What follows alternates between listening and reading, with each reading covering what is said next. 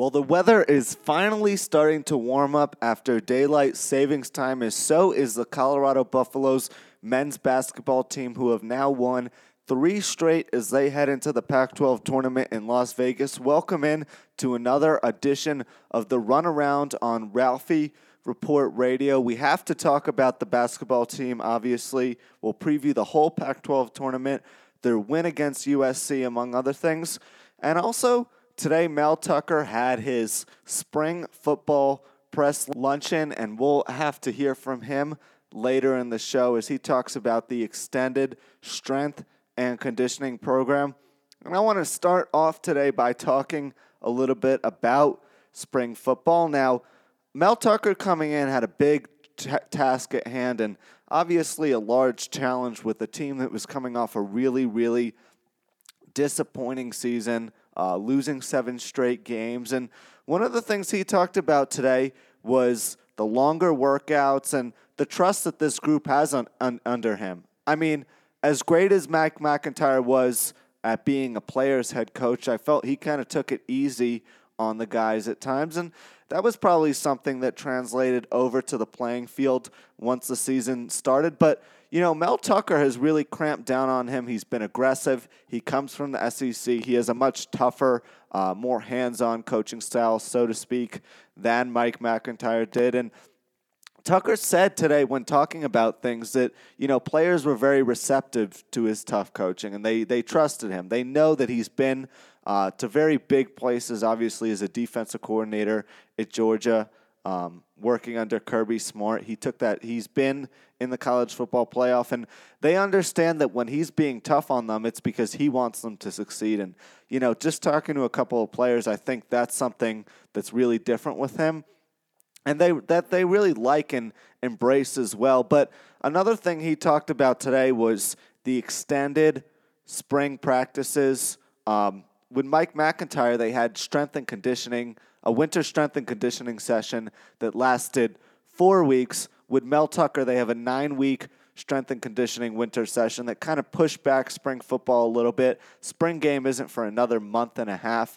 And here's what he had to say about the rationale behind that. We're right at the end of our fourth quarter strength and conditioning program, which is a 9-week program.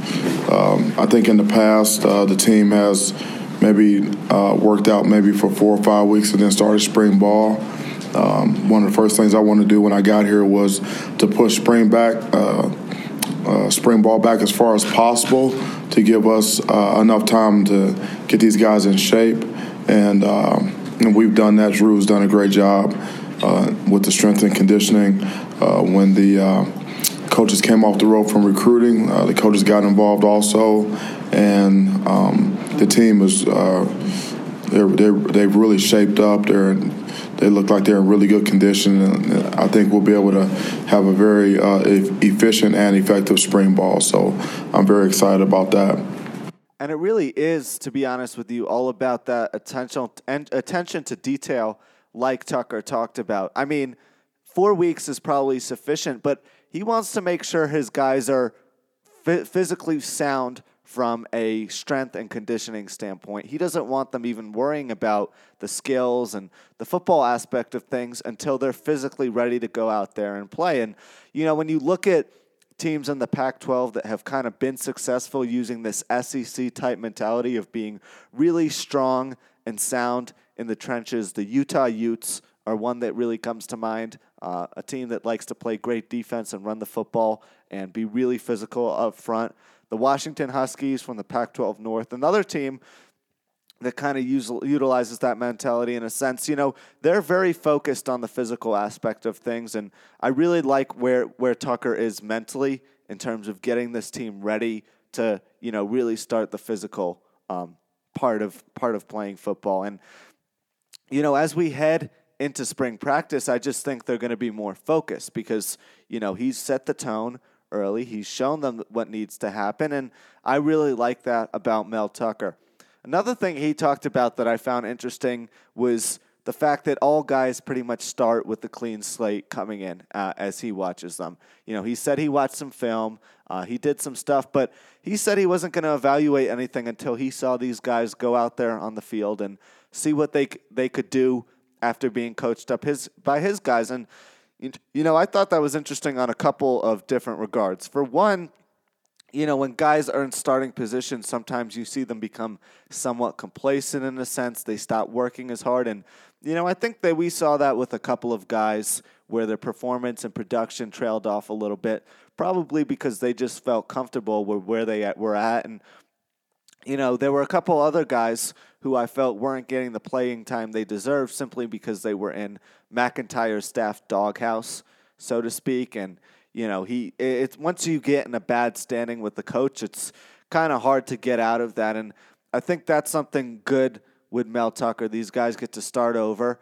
They get a fresh opportunity, and maybe we see some of these underclassmen who weren't as good or getting as much playing time slowly start to emerge simply because they feel, more comfortable under him and like he utilizes them better. And, obviously he's pushing everyone, so I like the fact that there's going to be a clean playing field, so to speak, and I think that's an area where Mel Tucker has done an excellent job, showing guys that you have to earn it.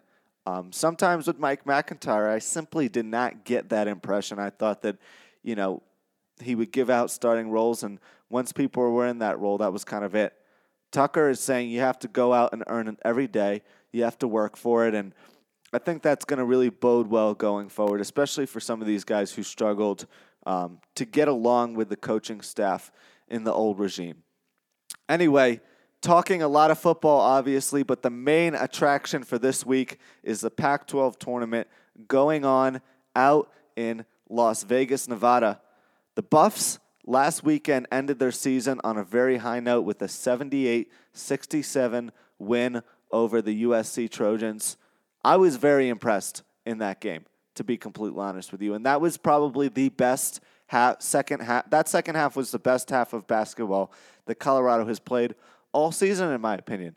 And it really epitomized how this team has evolved and why they're so different than they were 2 months ago, coming out of Hawaii in the Diamond Head Classic. I mean, they were not shooting the ball well in the first half. Only shot 38% from the field, which is abysmal compared to 61% in the second half. They were down by as many as double digits midway through the first half, trailed 37-30 at the break. And then in the second half, they came out and destroyed USC, outscored them 48-30. Tyler Bay had 12 points en route to his fifth straight double-double. And, this team, they never give up. They have that type of attitude. They continue to work hard. They don't get down when things aren't going their way. And a game like that, if they played it about 2 months ago, I think the outcome simply would have been completely different just because of their makeup and their composure and the fact that they didn't have the mental toughness, so to speak, that they have right now. So very impressed with how this team has evolved. Speaking of which, I can't stop talking about him, but he deserves all the attention that he's getting. Tyler Bay has been absolutely outstanding. He was named the Pac-12 Player of the Week. Both he and McKinley Wright were named first-team All-Pac-12 players at their respective positions. The evolution of Tyler Bay from year 1 to year 2 has been absolutely outstanding. I mean, as a lot of young bigs get in foul trouble, and, we've seen it a little bit with Evan Batty, but I really think that's one area where Tyler Bay struggled a lot, and he's turned the corner in a number of different regards. He's being more aggressive on the offensive end, has better positioning and posture on the defensive end, and if he can play like he did against, the final quarter of the season, Colorado is going to be a very hard team to beat. He is such a good weapon for them, and, it's really, really impressive. But, I think the two most integral players to Colorado making a run in the Pac-12 tournament are going to be Evan Batty and Tyler Bay. Evan Batty, another outstanding performance against USC, guarding Nick Rakocevic. He had 4 fouls in the game, and he's a hard guy to referee simply because of how big he is. Tad Boyle talked about that a little bit after the game. But he did a pretty good job defending him. And on the offensive end of the floor, he was a weapon. He had 21 points in 25 minutes of action. When he stays out of foul trouble, it seems like the team just feeds off his energy. Both, in terms of how energetic he is on the court and how hard he's playing. That's what's the most impressive thing about Evan Batty to me. And if those two guys can play well, I think they have a very good shot at making a run in the tournament. And talking about how well they play, I think we've kind of forgot about the man behind all of this, Tad Boyle. He has juiced every ounce of potential out of this Colorado Buffaloes team, and it's quite honestly amazing. They're a young team, and they were having really rough spans, but kudos to him to keeping all of them confident, in good standing, level-headed, because that's something that's not easy to do in any regard, and he's been outstanding at it. And he has them probably as the hottest team in the Pac-12. It's really incredible. And looking ahead to their matchup against the Cal Bears, a month ago, Cal was the type of team that you wanted to play in the first half. You could have called them the bad news Bears because of how much they were struggling. But now they've completely turned things around. And I would have said getting the 5 seed was even more important than it was in years past, simply because you would have an easy matchup against Cal. But you know what? College basketball, and specifically the cannibalistic Pac-12, where everybody beats everybody, anything can happen. We've seen teams in last place win the Pac-12 tournament. So anything goes at this time of year. And Cal is riding a 3-game win streak against Washington, who's the best team in the conference, Washington State, who, while they've struggled, is not an easy matchup by any means, and then they beat Stanford to close out the regular season. And 3 of their players are playing as good as any 3-player combo in the league. Connor Vanover, their big man, who's had a really rough roller coaster ride of a season, had a season high against Stanford with 24 points. Darius McNeil, their young guard, has come along. And so is Justice Suing, who ranks 12 in the Pac-12 in scoring. This is by no means an easy game for Colorado. I think what they need to do to win is get Tyler Bay involved early on, push him right at Vanover, because that's how Colorado found some success against Cal last time, is they got Vanover in foul trouble. They pushed the ball inside a lot and were very physical with them. And credit to Cal, because they've been a more physical team in the second half of the season. But I think if Colorado can out-physical them inside and shoot well from the perimeter and not turn the ball over, I think they'll win this game. Cal does a lot of good things decently, but they're not great at anything. They're kind of a Swiss Army knife in that type of sense. But this is a game that Colorado should win. Now, looking ahead to theoretical situations, I don't want to do that, despite the fact that, anything can happen. If they do win this game, I'm going to jump the gun a little bit simply because I won't have another podcast out until next week, hopefully talking about a really good Buffs tournament run, even if they don't win it, that sees them probably getting an NIT berth. The thing about Colorado this year is they're going to have to go through Oregon State and Washington to win the tournament. If they beat Cal, they play Oregon State. And then if they beat Oregon State, they play Washington in the semifinals. So they're probably going to have to beat arguably the 2 best teams in the conference to make it to the finals, which is amazing. But I think Oregon State, while a very good team, I think Colorado matches up well with them. Remember, last time these 2 teams played, Colorado only lost 76-74. Oregon State beat them in the second half. Colorado had a great first half and kind of fell asleep at the wheel. And it was at the CU Event Center. But at the same time, that was a month ago. And I think Colorado is a much better team. And it was probably Tyler Bay's worst game of the season. As a matter of fact, Tad Boyle called him out after the game, saying he questioned his effort and didn't want him in there because he wasn't seeing the type of intensity he liked.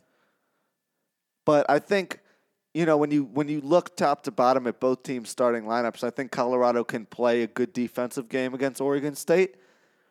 They can utilize their size on them, and I think they match up well with them.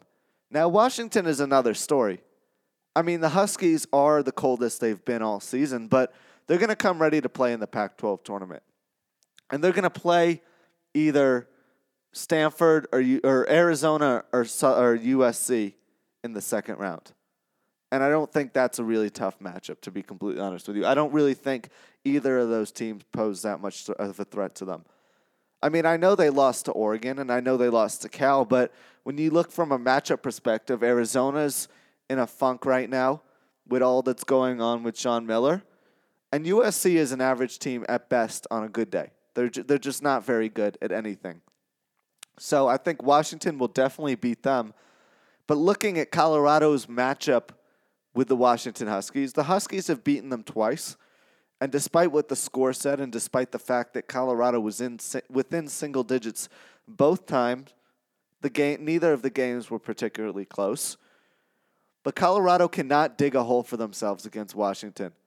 Because what I've noticed is if they get there and if they play Washington, when they've played the Huskies, they've gotten in a deep hole early on.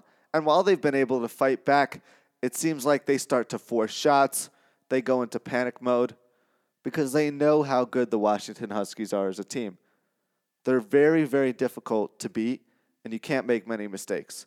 And they committed 16 turnovers the last time the two teams met, which Washington cashed in for 18 points.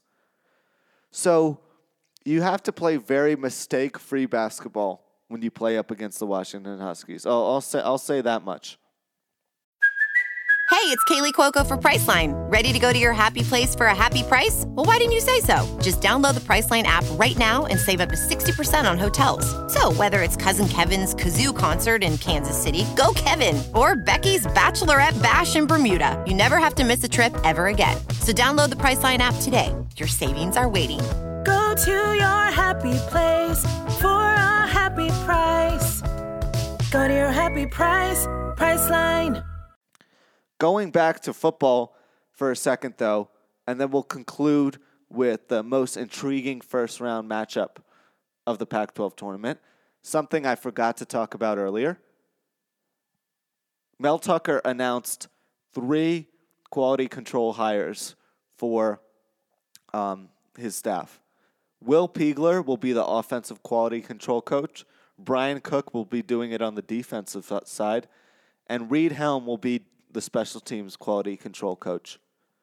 So Will Piegler is a guy who worked with him at Georgia as the quality control coordinator or assistant offensive line coach.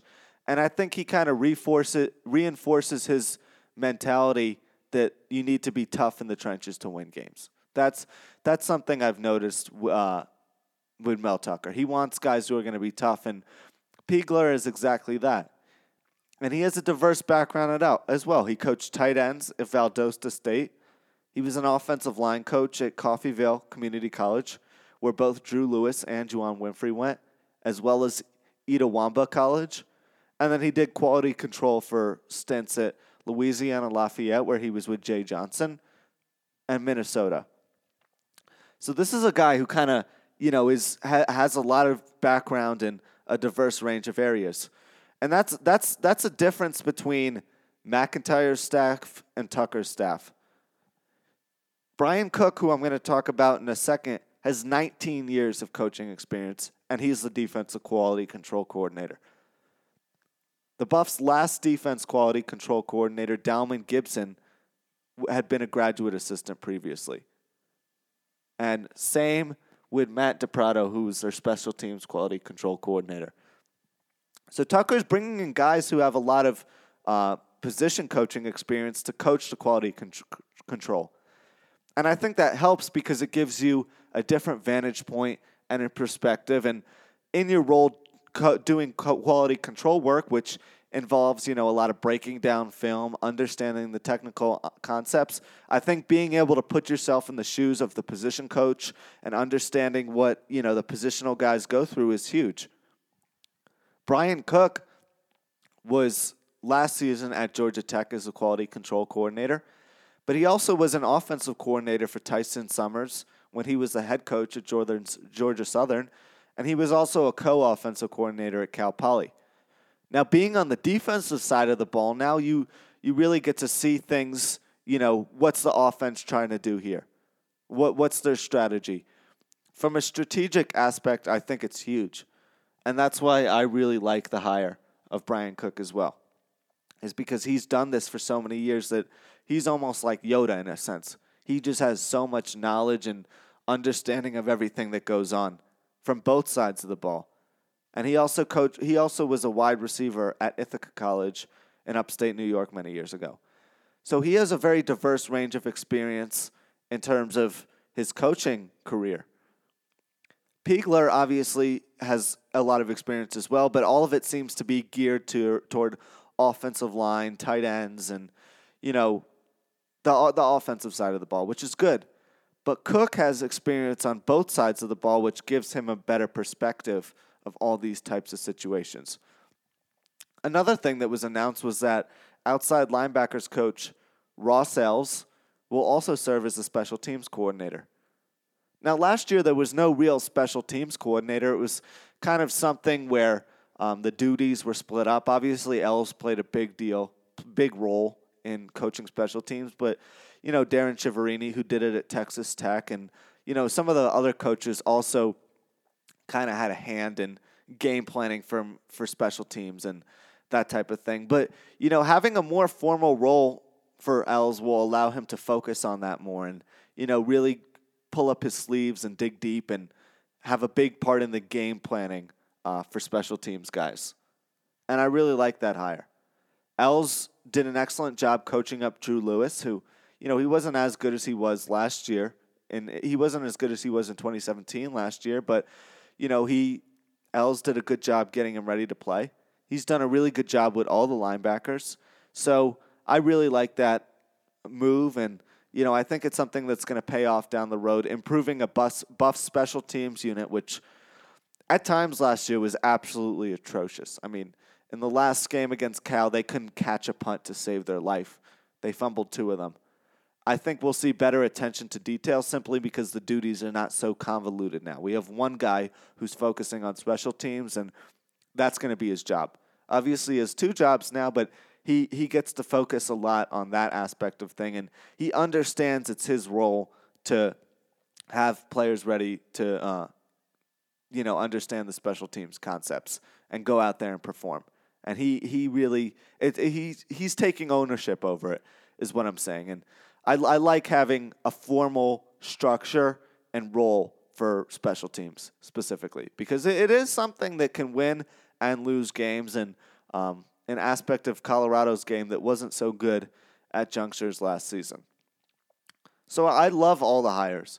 I love Piegler because of the toughness that he's reinforcing as an offensive line and tight ends coach by trade, and how he's going to bring that to the team and, brainstorm more ways they can be tough up front.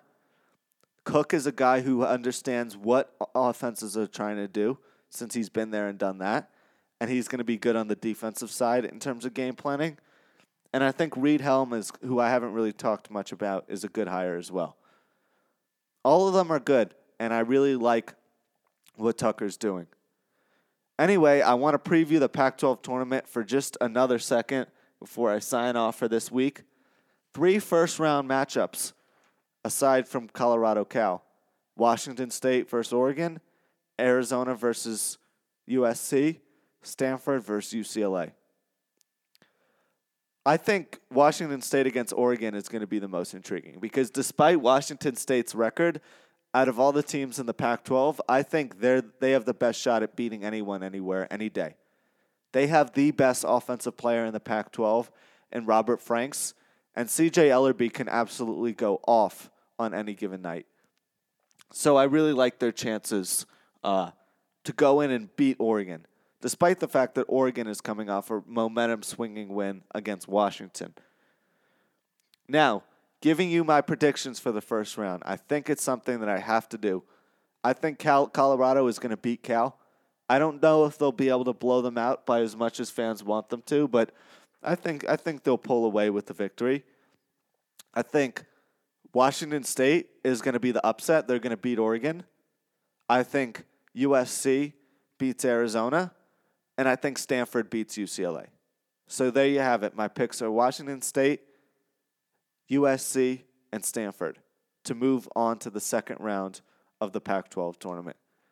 Anyway, I want to say go Buffs now because they have a big stretch potentially coming up. If they beat Cal, they're going to play 2 games in 2 days. If they, they're going to be playing 4 games in 4 days potentially. That's going to be it's going to be an endurance test for this team that's used to playing at altitude and having that to their advantage. But anyway, be sure to strap in, catch your Golden Buffaloes playing out in Vegas. And I'll recap everything for you on another edition of The Rundown on Ralphie Report Radio with Jack Stern next week.